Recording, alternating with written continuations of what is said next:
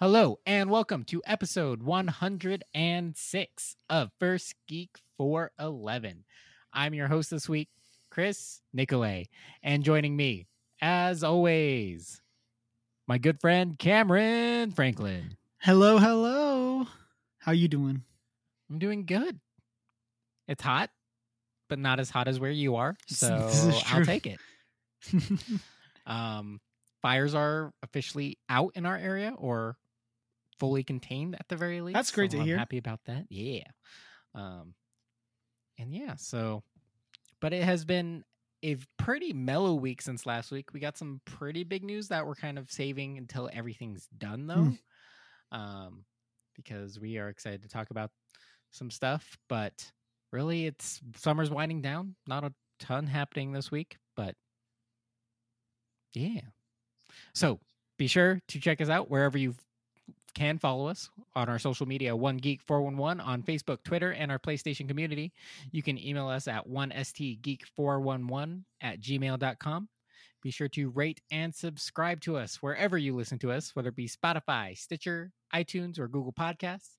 And check out our show notes on our website, onegeek411.com. And teaser questions this week. We got some No Man's Sky, some streaming news, some news that's in here only because we are going to PAX. And yeah, so that's what we'll be discussing this week. But before we do that, as always, Cameron, what's your favorite thing from this past week? So last night, as of recording, we got back together with our adventuring party and played some I didn't know you broke Dungeons and Dragons. And that like awkward silence as we make faces at each other. And yeah, so I know, right? we hit level 2. We beat our first boss. And so we are chugging along. I got knocked unconscious twice in the boss fight. Not unconscious. I didn't but die. Yeah, so our cleric had my back both times. And I was able to get up and do like serious blows and then get knocked back down. The joys of a fighter. I get knocked down. About to get up again. And so it's going great. I'm excited for us to be kind of going through and completing our first big quest. And so I'm excited to see where our DM is planning to take us from there. On less exciting news, been still playing a lot of MTG Arena. New season, got my platinum rewards. Over the weekend, they did Treasure Constructed, which is basically everyone gets a treasure token in their upkeep. Not a fan, but I wanted the experience and the alternate basic land art that you got from getting wins. Interesting. And so it took me like 15, 16 matches to get 6 wins. Because all the decks that I play are not great in Treasure Constructed, or I got put up against matchups that were just awful. Like every time I played... That's how Magic works. Like every time I played mono red, I went up against like a lifelink deck. And it was just like, what is this? This doesn't work. And then... So not a fan of Treasure Constructed. Also not a huge fan of M20 drafts. It's just not quite my thing. None of the archetypes are really clicking with me the same way that War Draft did. It's a cool set, but is a core set. So, I mean, like, there's nothing like fancy mechanically or anything like that. So I definitely understand that. Definitely, like, outside of the core sets are better for draft. Yeah. So I think at this point I'm going to just start saving my coins. And hopefully do a bunch of Throne of Eldraine drafts once that hits Arena. And so, other than that, probably just be jumping back in Constructed, playing some more mono blue tempo. And then Deanna and I finished Parks and Rec, our binge watch. I tweeted about this from our social media, but I got to say that finale to Parks and Rec is by far one of the best sitcom finales ever. And just so good. And every time we get there, I'm like, this is how you wrap up a series. And it's so true. It is one of the best endings. Parks and Rec, I only watch for Ron Swanson. Actually, I like it, but it's one of those shows that I really like. I don't think I've seen every episode. I'm not gonna lie. Love the show. Just not something I could binge watch. directly through. It's something I put on the background or I watch here and there when I need Mhm. filler, anything like that. But wonderful Yeah. series regardless. So yeah, those are the things I've been up to. Chris, what have you been doing this past week? Pretty much just Fire Emblem. I finished my first playthrough at 50 Nice. hours since launch. And yeah, and during my playthrough, we had mentioned it. We just spoke about it a little bit last week. My Joy-Con has officially began to drift. So before I send them in, I'm gonna attempt some recalibration, see if that fixes anything. I really hope it does. But otherwise, I will be buying a new pair or at least one new Joy-Con because that is an option when it comes to Joy-Cons. And while I get mine sent in for hopefully repair if it is a repairable issue. But yeah, so sad, but Fire Emblem, phenomenal. Finished my playthrough as I did the Black Eagle House. So if you have been playing Fire Emblem and you want to talk about any of the intense things that are happening, let me know. And now I've started my second playthrough with the Golden Deer. I also watched the most recent season of She-Ra. So season 3 just launched. It's a short watch. It's like 3 hours to watch the entire season. It's a short mini season, but still a lot of fun happening there. I like that Netflix gets to play like, oh, this is what we can just to make sure we get something out for you guys. And that's probably one of my favorite things, but it's a good season. A lot's happening. There's a lot of intense emotions happening. So check that out.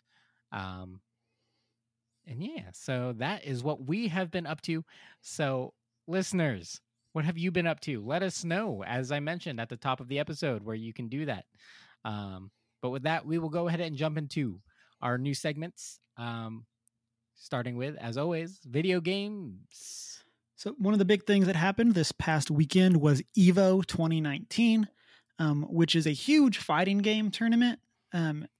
It's not really our scene, but like there's a bunch of announcements that came out of it for Street Fighter, Soul Calibur, Dragon Ball Fighter Z, Blaze Blue, and I just kind of want to call attention to it because it's definitely one of those things that we can overlook. I heard through a different podcast about how epic the Smash Brothers finale or the Smash Brothers finals were. And so I went and watched it this afternoon right before we started recording, and it was bananas. Are they still doing Melee or are they playing? This was Ultimate, yeah. Or so they might also do a Melee tournament, but something I'm assuming they still do Melee tournament just because that is by far the most competitive version of Smash, although it wasn't intended to be. But yeah, like I figured they would. Obviously, they're still going to do Ultimate. Like I know when they had Smash 3 and all those, like they were still doing those.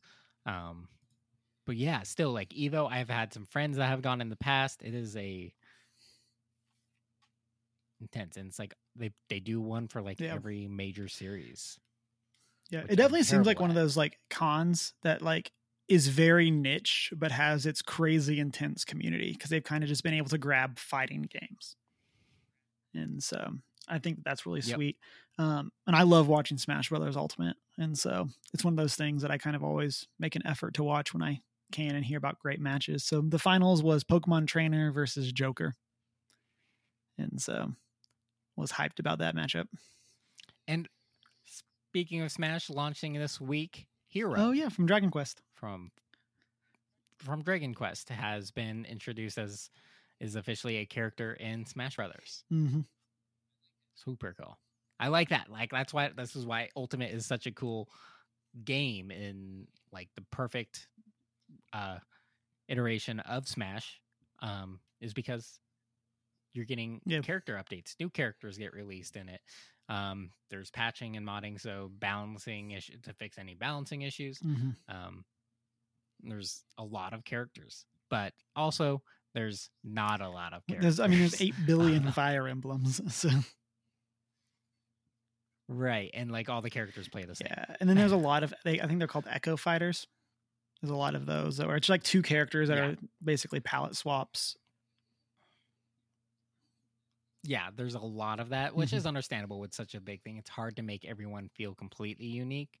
And then obviously shadows are almost button for button the same character, with that the exception of aesthetics and maybe the overall portrayal of the ability. Like, I don't know how to explain that. Probably not doing a very good job, but not really important. You guys understand what I mean. I hope. In other news, kind of in streaming news, as I mentioned at the top. So I think Ninja is technically the world's biggest streamer. Has officially left Twitch, and will exclusively stream on Mixer. Mhm. And also had his biggest stream ever with his debut on Mixer, which is kind of cool. But yeah, so for those that don't know, so Twitch, owned by Amazon, and Mixer, owned by Microsoft. Interesting news. We're not big in the streaming scene at the moment, but I'm familiar with who he is, Mhm. and kind of a cool piece. I'm not sure what this means or like what its actual significance is. It's like, That's okay. we're kind of in that boat where we don't necessarily keep up with the pro streamers or stuff like that. And so, but it's definitely interesting. We've said before that competition is always good. And so it's good to see some of those big streamers moving from Twitch to a different platform, just because it means Twitch will have to step up their game. Like if they're going to retain their ad revenue and all that stuff, they need those big streamers, which means they need to get good deals. And so this is hopefully going to be a good thing in the end for content consumers. Right. And it's also like one of those things, like possibly Mixer can be a very like cool software suite in a sense, just because it is Windows native kind of situation. So it has that potential to be a more stable platform for streaming. So it has that going for it. I can't say for sure that that is the case or anything like that. But yeah, more competition. And also, yeah, like Twitch has just been kind of the powerhouse. You see them at every convention. So maybe you will see more from Microsoft at upcoming conventions due to this. Just trying to push their streaming platform too, which is super cool. The more you can see at a convention, the more enticed you are to go and see those different things. Maybe we should start streaming on Mixer since it's semi. You can build that audience. Newer. Maybe that's where we should go. Ooh. Yeah. Let us know. Let us know, listeners. What would you be interested? Where would you watch this stream? We also, what else? What else is happening? We got a release date trailer. It's No Man's Sky Beyond, the latest update. It's coming out August 14th. Not really a ton to talk about there. It's just kind of on the horizon. It's going to be introducing, like a release date. Yeah. And so it's going to have a lot more social type stuff going on. And then we'll also be adding VR support. So it's always time to jump back in, Cameron. I know I'm jumping back into everything. It's like, okay, time to jump back into Final Fantasy 14. Oh, time to jump back into No Man's Sky. Oh, time to play. Time to jump into Magic the Gathering Arena. Its official release is coming soon because it's still it's in open beta. Correct. It's still considered open beta. But we should this fall should be seeing it's been an open beta forever. So I'm just like, are we I don't have a release date for because I've been telling myself that I'll consider it probably more closer to release, even if I have access to the beta. But yeah, I'm not sure how's that. I wonder how that transition's still going to work. Do we know anything else about that transition from beta to? No, we don't really know like a features list or anything like that. It would make sense for them like that, or like what's going to happen. Like you guys still get to keep, because it is open now, that you guys still get to keep all the cards and everything you have, right? Yeah, they've confirmed that there's no more collection resets. I think there was one. It was either when it went to open beta or just after it went to open beta. There's a collection reset, and then they confirmed there'd be no more since then, or no more after that. And then they have confirmed how they're handling rotation. Okay. And so, but yeah, hopefully we'll see a big feature update whenever they go to actual release, like, actual friends lists and those kinds of things. So, but yeah, we'll see. I guess our last piece of news, since we are going to this convention, PAX West has canceled a live podcast recording of the podcast Sacred Symbols featuring Colin Moriarty and Chris Reagan Maldonado, and hasn't actually explained why. I'm not completely familiar with them. I know from my understanding they're a little political at times and possibly very controversial.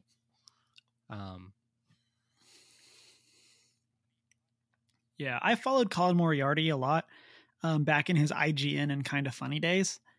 One of the things I liked about him is he was kind of always the different voice, and so I really liked that. And then a couple of years ago, he sent out some tweets on like International Women's Day that were not very kind, and Kind of Funny kind of noped him out of coming to PAX East that year.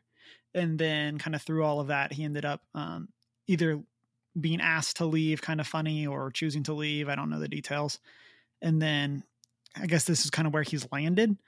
I've always, like I said, I've enjoyed his takes on things, but I definitely haven't kept up with him. I didn't know he was doing this podcast until I saw it on Twitter that it was canceled. Thing, it's also one thing to like be just a different voice, which is cool. It's always nice to have a good balance, but you also need to be, I don't know. Like, I'm not completely familiar with it. All we know really is that they received a message saying, apologies, but we unfortunately have to remove your panel from the PAX West 2019 schedule. We apologize for any confusion and are happy to still issue special guest badges to you and the folks you had designated as speakers. So we'll still have access to the show for all 4 days. So that's cool. This could also just ultimately just be a big scheduling conflict for PAX. Maybe they have a bigger panel available to them that they would like that maybe wasn't set in stone at the time, but also can be just due to the political nature of conventions these days, and with their comments trying to ensure that all attendees feel like they have a safe space, especially with controversies revolving around like cosplay. So like if he made controversial statements regarding women on National Women's Day, they might be iffy, I guess. I don't know, but yeah, I don't think we'll ever really get an answer to what happened here. Unless it like leaks from somebody that works for whoever like PAX's parent company is. I would anticipate that that's really the only way we'll get a firm answer. Which I kind of wouldn't anticipate happening anytime soon. So. Right.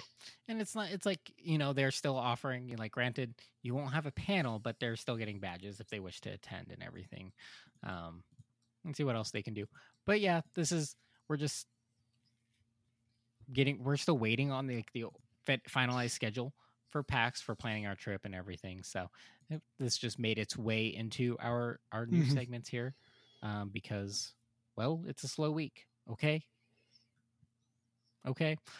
So that brings us. So that is video games this week, which brings us into movies and entertainment. So Cameron, you and Deanna just finished watching Parks and Rec. Did you sign a co-watching contract? Yeah, we did. Witnessed by Netflix? We did not. We did not do that. We have had shows in the past that we've done that with. Specifically, I think Jessica Jones season 3 might have been the last one that we like pretty seriously were like, we want to watch this together. But typically we end up kind of just having stuff on that one of us watches and the other one comes in and out. So via Netflix's official Facebook, they released this image of a co-watching contract that reads, so this is a contract between blank and blank. The witness is Netflix themselves. And the terms and conditions are 5 pieces, 5 points. being I won't fall asleep. I won't get distracted by my phone, causing the other person to rewind because I missed something. I won't continue watching a show without the other person present. I won't talk whilst the show is on.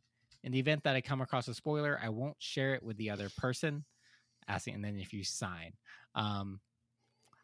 this just cracks me up because Netflix knows it's an ongoing, I guess, joke, but also can be an actual real stressor on some relationships. When someone watches an episode without the other.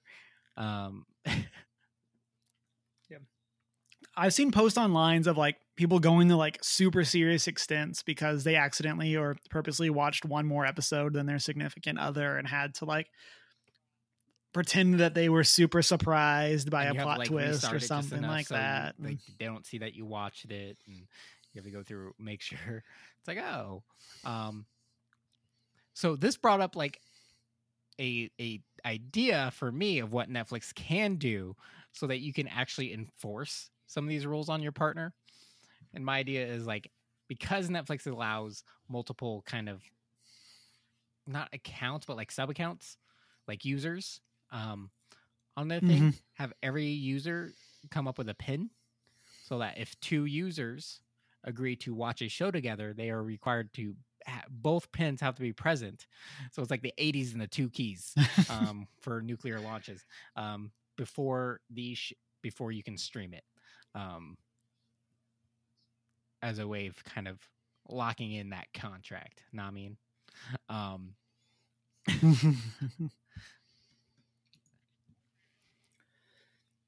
I like where your head's at. I can see this completely backfiring and like Netflix support having to like unlock Probably. shows. I'm sure there's for like people. that you'd have to incorporate like a way out, obviously, just in case maybe you broke up because somehow you did watch that episode without your significant other and they weren't very happy. And alas, yeah, they could set like a time limit. So like the lock expires after a week or something like if no progress is made in a week, it unlocks or something like that. Or if you like remove one, like as the account holder, you can remove the like fully delete the other account, which would remove all locks. Like if you do break up, you know, if that does happen, God forbid. But yeah, just kind of a funny thing. Netflix is like self-awareness is dumb. Like they are, I've really enjoyed it recently. They've definitely been steered into it. Like, or like the data that they have on us too about like what we watch. Like when like 3 people in the US had been watched this with one some like movie rom-com every night for like 3 weeks, and they're like, hey, for like 3 weeks or something like that. Like I love those pieces that Netflix releases or just like acknowledges, hey, we get it, but maybe yeah, exactly. But who hurt you? Do we need to get you connected with someone? Is everything all right? But yeah. And we kind of, I guess I don't have really any tech news this week. Sorry guys, no dongle news. So, but do you still want to say it, Cameron? The dongle news. The dongle news. That's fine. Which automatically just brings us into our final news segment, which is the tangibles, where we talk about everything board games and Magic the Gathering. So this past weekend was GenCon. We mentioned it last week. GenCon's probably the biggest board game convention in the United States. So we're not going to run through all of the announcements, but I kind of want to just hit on a couple of the big ones. In the world of Magic the Gathering, during some of the Gen Con panels, we got the first spoilers for Commander 2019. As of when this podcast goes up, the whole set will be spoiled, all 4 decks. But as of right now, that's not the case.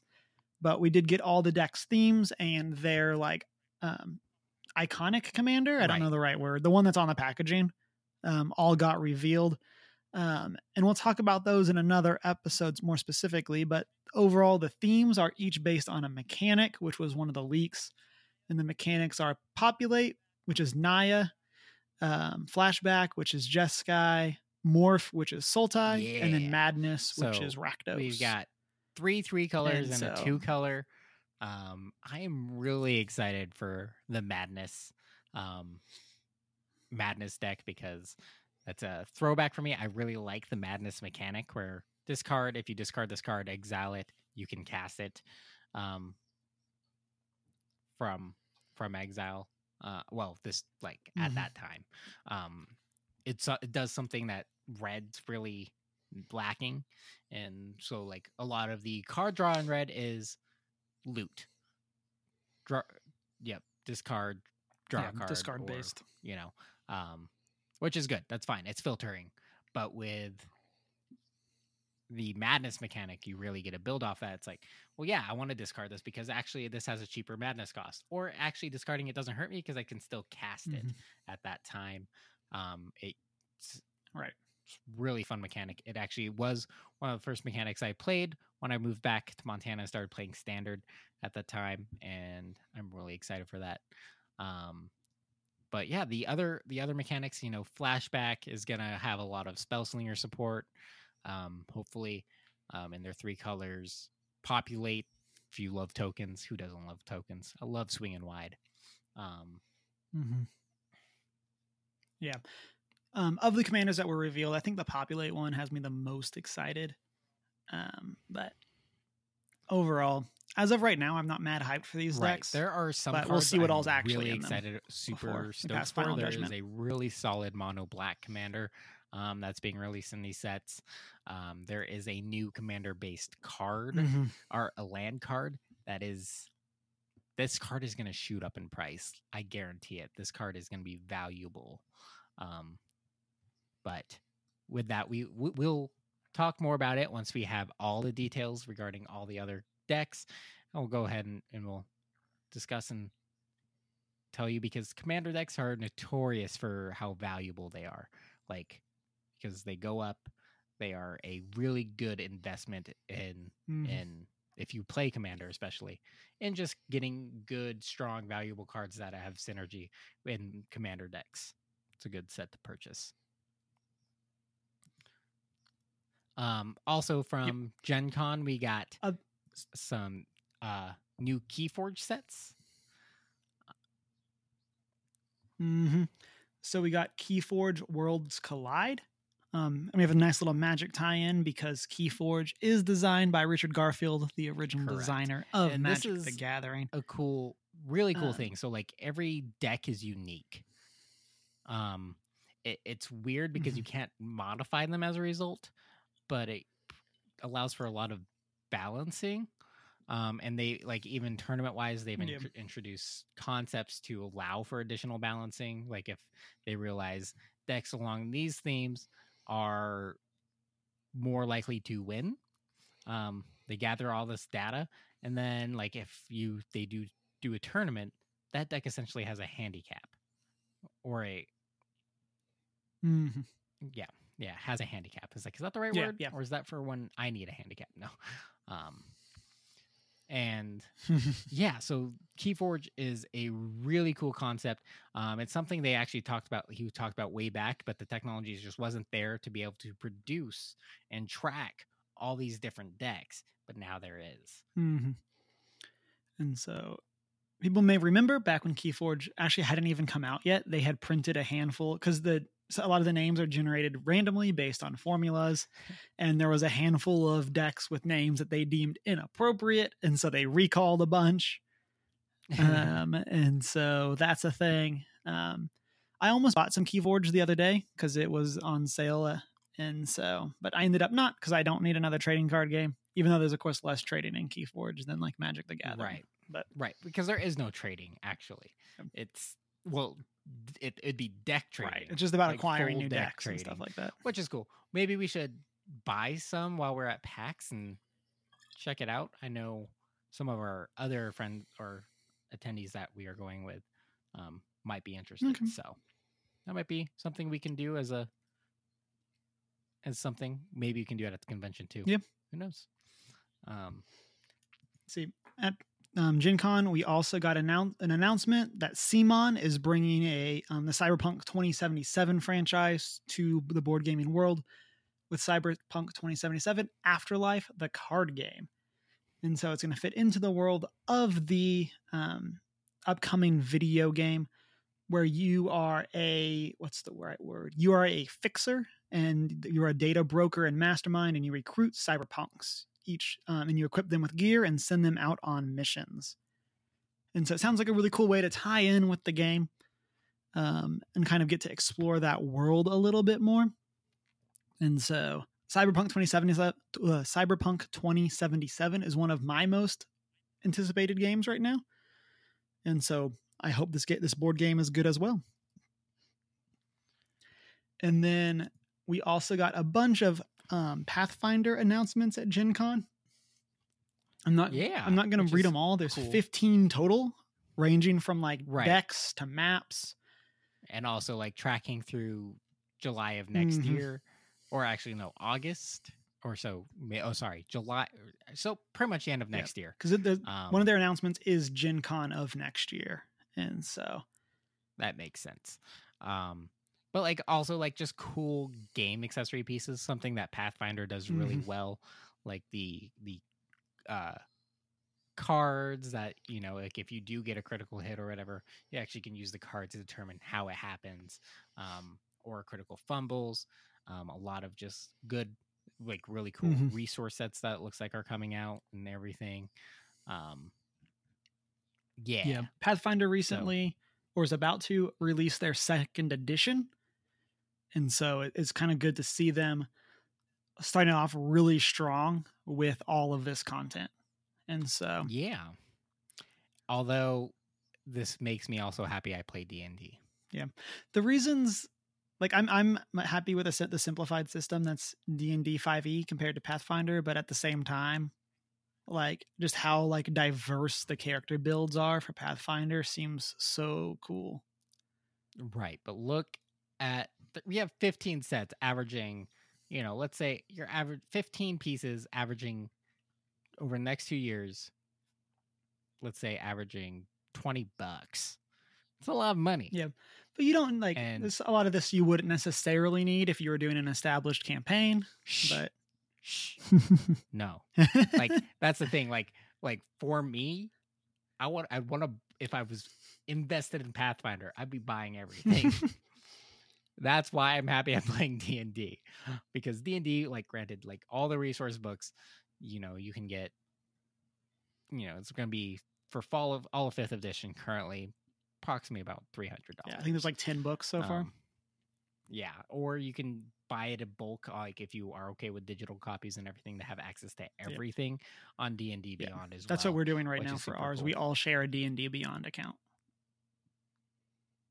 You didn't each create your own and just he created a campaign. No, we're just all chilling. We just keep all of our character sheets are just on one account. And so. Oh, wow. Because that's, why would you do it that way? It worked. D&D Beyond is so cool because the DM, as long as they have the source material, if they invite you to your campaign, you have access to everything, but your character is still tied to your account. Yeah. I don't know. This is just how we did it. And then he has access to your character sheets because you're part of that campaign. Yeah. Man. I think part of that is because our DM isn't the one with the account. And so it's somebody else's. So we're doing it this way. But I don't know, it all works out for me. But okay. I don't know. I just love D&D Beyond's system is, well, and it's constantly growing. Also, we should mention, did we mention this? That Hasbro is pushing, since Wizards had one that's the best second quarter ever, obviously growing. Hasbro is pushing Wizards to potentially double their workforce. Yeah, we hadn't talked about that. That is great news, though. Yes. Keep it up, Wizards of the Coast, because I love you. Mm-hmm. And that comes from everything, though. That'd be getting more people focused on Arena, getting that finished and polished, and making sure everything, as new sets are coming out, everything's updated and working correctly. That's in the design team. More artists will be able to work on the sets. More play testing and balancing and R&D. So cooler mechanics. More creative. Hopefully, sometimes a bigger force doesn't always mean better work. It just means more efficient work, which isn't always the best in a creative setting. But Wizards will figure it out.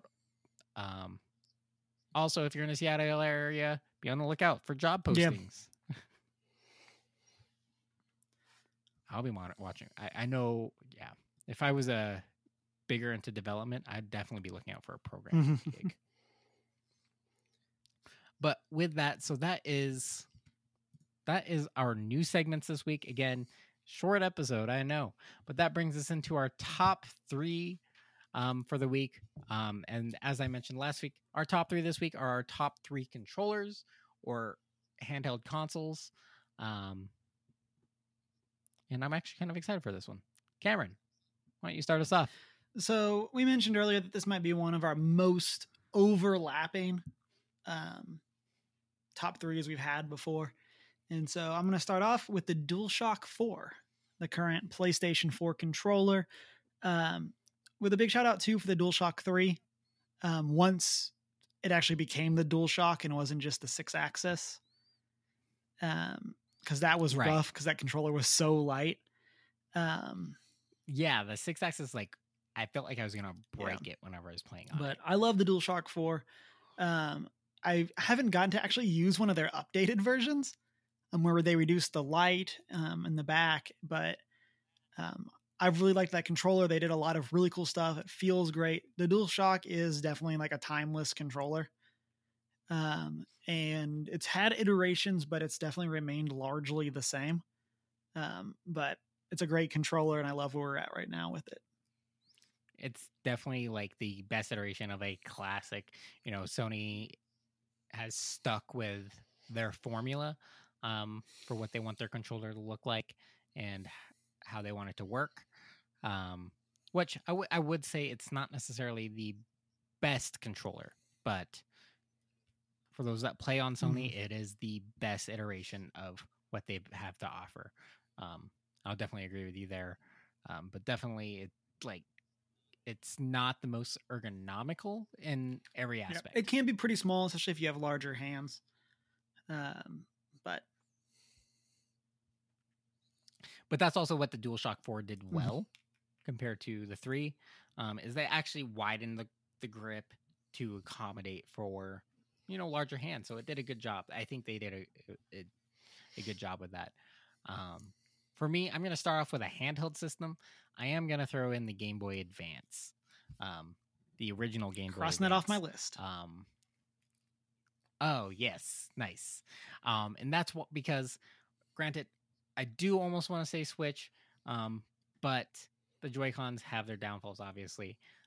Also, the Joy-Con is designed to be removable and act as its own controller. Not the most comfortable, but the overall ergonomics of the Advance itself was phenomenal. I could play on that thing forever, like without hand fatigues or hand cramps, way back when. And like, it is such a popular form factor that modders, once the Advance SP came out, which was a terrible form factor. It was way too small.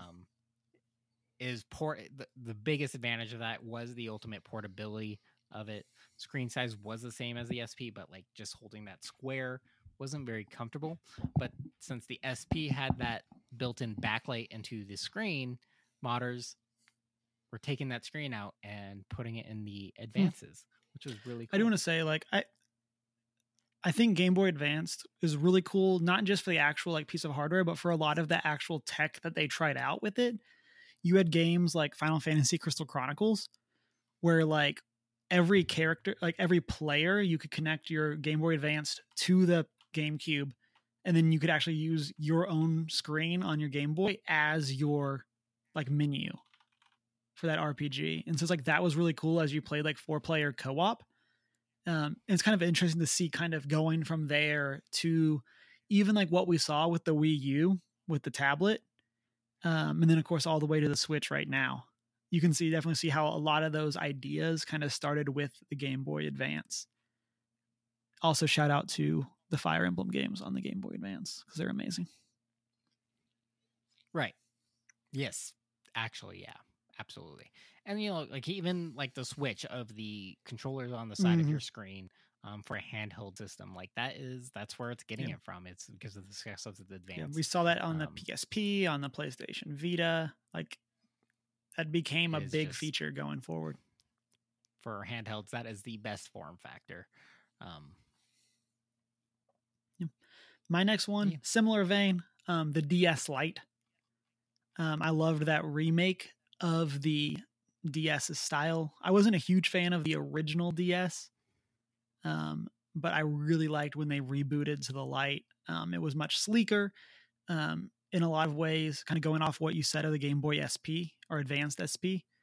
It kind of fixed that clamshell design where it was a lot tighter than the original DS, but it also wasn't as tight as the Game Boy SP. And so it's a great piece of like portable hardware. It has a lot of really cool games, all the way from Pokemon to, again, Fire Emblem. And you have like the Mario RPGs and stuff like that as well. So, and of course, Fire Emblem. Yeah, Fire Emblem again. So for me, my next one, it's a surprise because it's not something I play with. But the Xbox Elite controller is phenomenal. And I also have to throw it out there because it's one of the best compatibility for, like, if you're a PC gamer that also wants to play with a controller, the Xbox controllers do have the best compatibility with that. And it's ultimately, I think, one of the most ergonomic controllers, and also like offering you a lot of flexibility with mods and like adaptations and different trigger feels and different joysticks that you can utilize to really game the way you want to game. It is one that I would consider buying, not because I have an Xbox, but because I do have a PC that I do game on. I would definitely consider an Elite controller, and it's a really cool piece of hardware, and it's also used in the military. I really like the current Xbox controller. I don't have an Xbox. I don't spend a ton of time with one. And I strongly disliked the Duke, like the OG Xbox controller. But I really like where Xbox is at right now with their controller. Just isn't. I don't actively use the system and don't really have a reason to switch from PlayStation. But right, and that's why I'm like, but because this is based on controllers, not necessarily the overall system as a whole. I had to throw it out there because it also has the versatility that you can use it if you play on your PC or anything like that. So you don't necessarily actually have to own an Xbox, which is also kind of the point I'm making about why the Xbox is not necessarily the best console, is because it's okay. Well, what if you have a PC? You don't need one because everything on Xbox is available on your PC as well. And so if you get an Xbox controller, you can play your PC like you're playing your Xbox.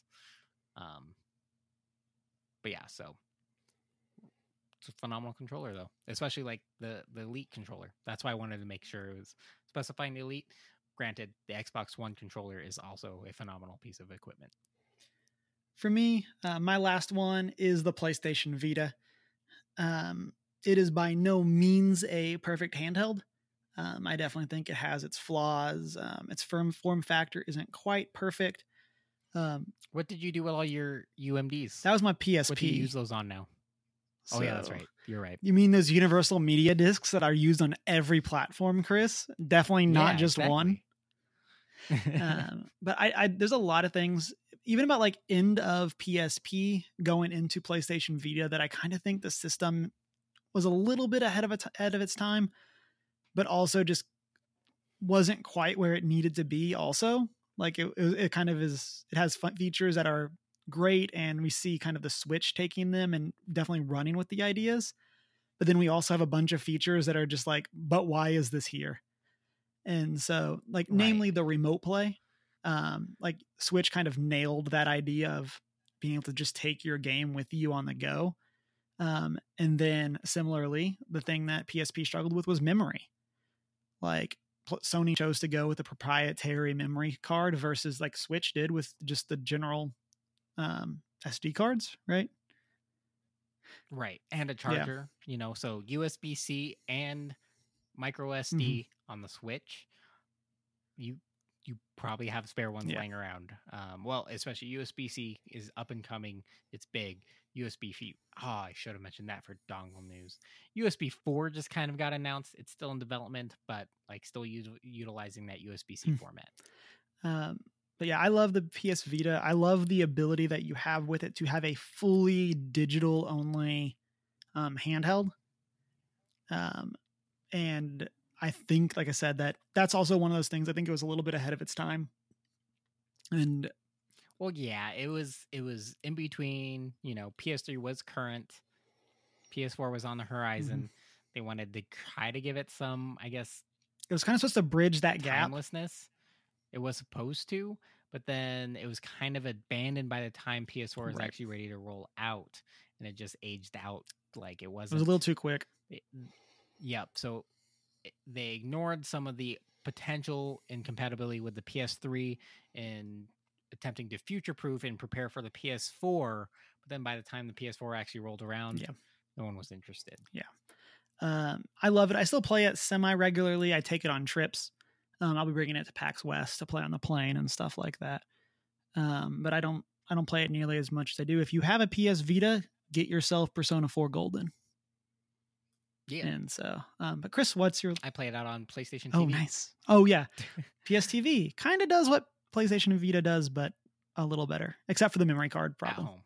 Yeah, it's really just an opportunity for you to play the Vita games that you couldn't play anywhere else on your TV as a home console. Kind of a cool concept. And on your DualShock 3. And don't try to fly with it because it looks like a pocket knife. Fun fact. The PlayStation TV? Yeah. I got one for Christmas a couple of years ago and tried to fly back to Connecticut with it. And they had to like dig it out of my bag because it like popped up on the X-ray as like super dangerous and stuff like that. Nice. My last one is kind of a surprising one because I honestly think it's an underrated.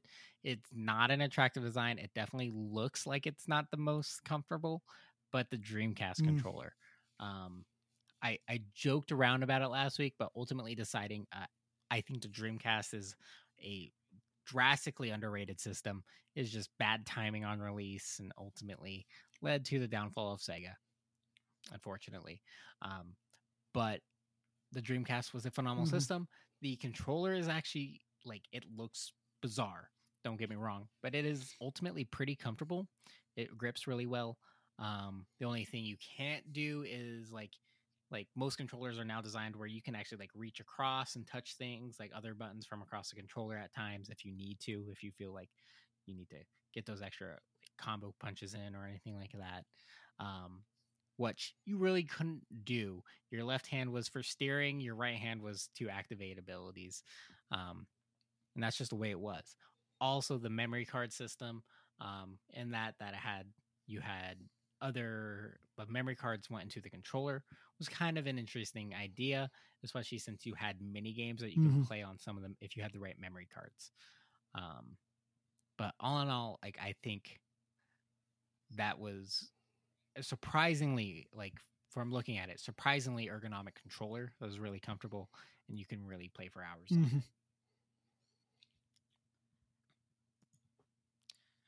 And so that is that has been our top 3 controllers or handheld systems this week. A little bit of everything. Many things you probably aren't surprised about with us leading off with the DualShock 4. Just because we are avid PlayStation players. It is our go-to home console just because it has so many exclusive games. Oh, before we go, we should also celebrate on that. Game Boy, the original, just had its 30th anniversary last week, and we forgot to mention that last week. But shout out to the OG Nintendo Game Boy. starting off the handheld yeah. market, or making the handheld market extremely accessible, I guess is the way to say that. Yeah, that really is. Oh man, the good old days. That thing was bulky. Also powered by double A's, double A's. Oh man, now we don't even have that. We just it's plug so much in our better. things. But with that, Cameron, what are our top 3 for next with week? getting into Dungeons and Dragons, and we had Cyberpunk 2077, which is spawned from a tabletop RPG, and then the Pathfinder announcements. I wanted us to have a quick chat about what our top 3 franchises are that we would want to see a tabletop RPG come from. And so they don't necessarily have to be like a fighting style tabletop RPG. And so like I would accept like kind of like more of like a board game type one as well, something kind of like Gloomhaven, where you are more playing against the game rather than having a DM. Something kind of like that. So it doesn't necessarily have to be like straight combat. So just to throw out a random franchise, like if you wanted a Harvest Moon tabletop RPG, something kind of like that. So just to kind of say, they don't have to be a fighting franchise. Right. And a lot of them aren't necessary. There are tabletop games out there that are, tabletop RPGs that don't, like, they may have some minor combat elements, but they are not built around combat or fighting concepts. They're built around the actual role-playing concept of a character in a situation, or that put in place by the DM. There are, I believe there's tabletop RPGs that revolve around being like a student in a school of some sort. Like they're it's a very big genre, actually. It's just the best known ones are battle, because those are quest oriented and awesome. But yeah, okay, that is a wonderful idea. I like it. I have 2 off the top of my head, so off to a good start. But with that, thank you so much for joining us for episode 106. As I mentioned at the top of the show, be sure to follow us on our social media. We are One Geek 411 on Facebook, Twitter, and our PlayStation community. You can email us directly at 1stgeek411@gmail.com. Be sure to rate and subscribe to us wherever you listen to us, whether it be Spotify, Stitcher, iTunes, or Google Podcasts. And you can always check out our show notes on our website, onegeek411.com, where you can also find our sister podcasts, Faith, Trust, and Pixie Dust. And as always, you can follow our personal social media. I'm Not So Foreign. And I'm Humar Whittle.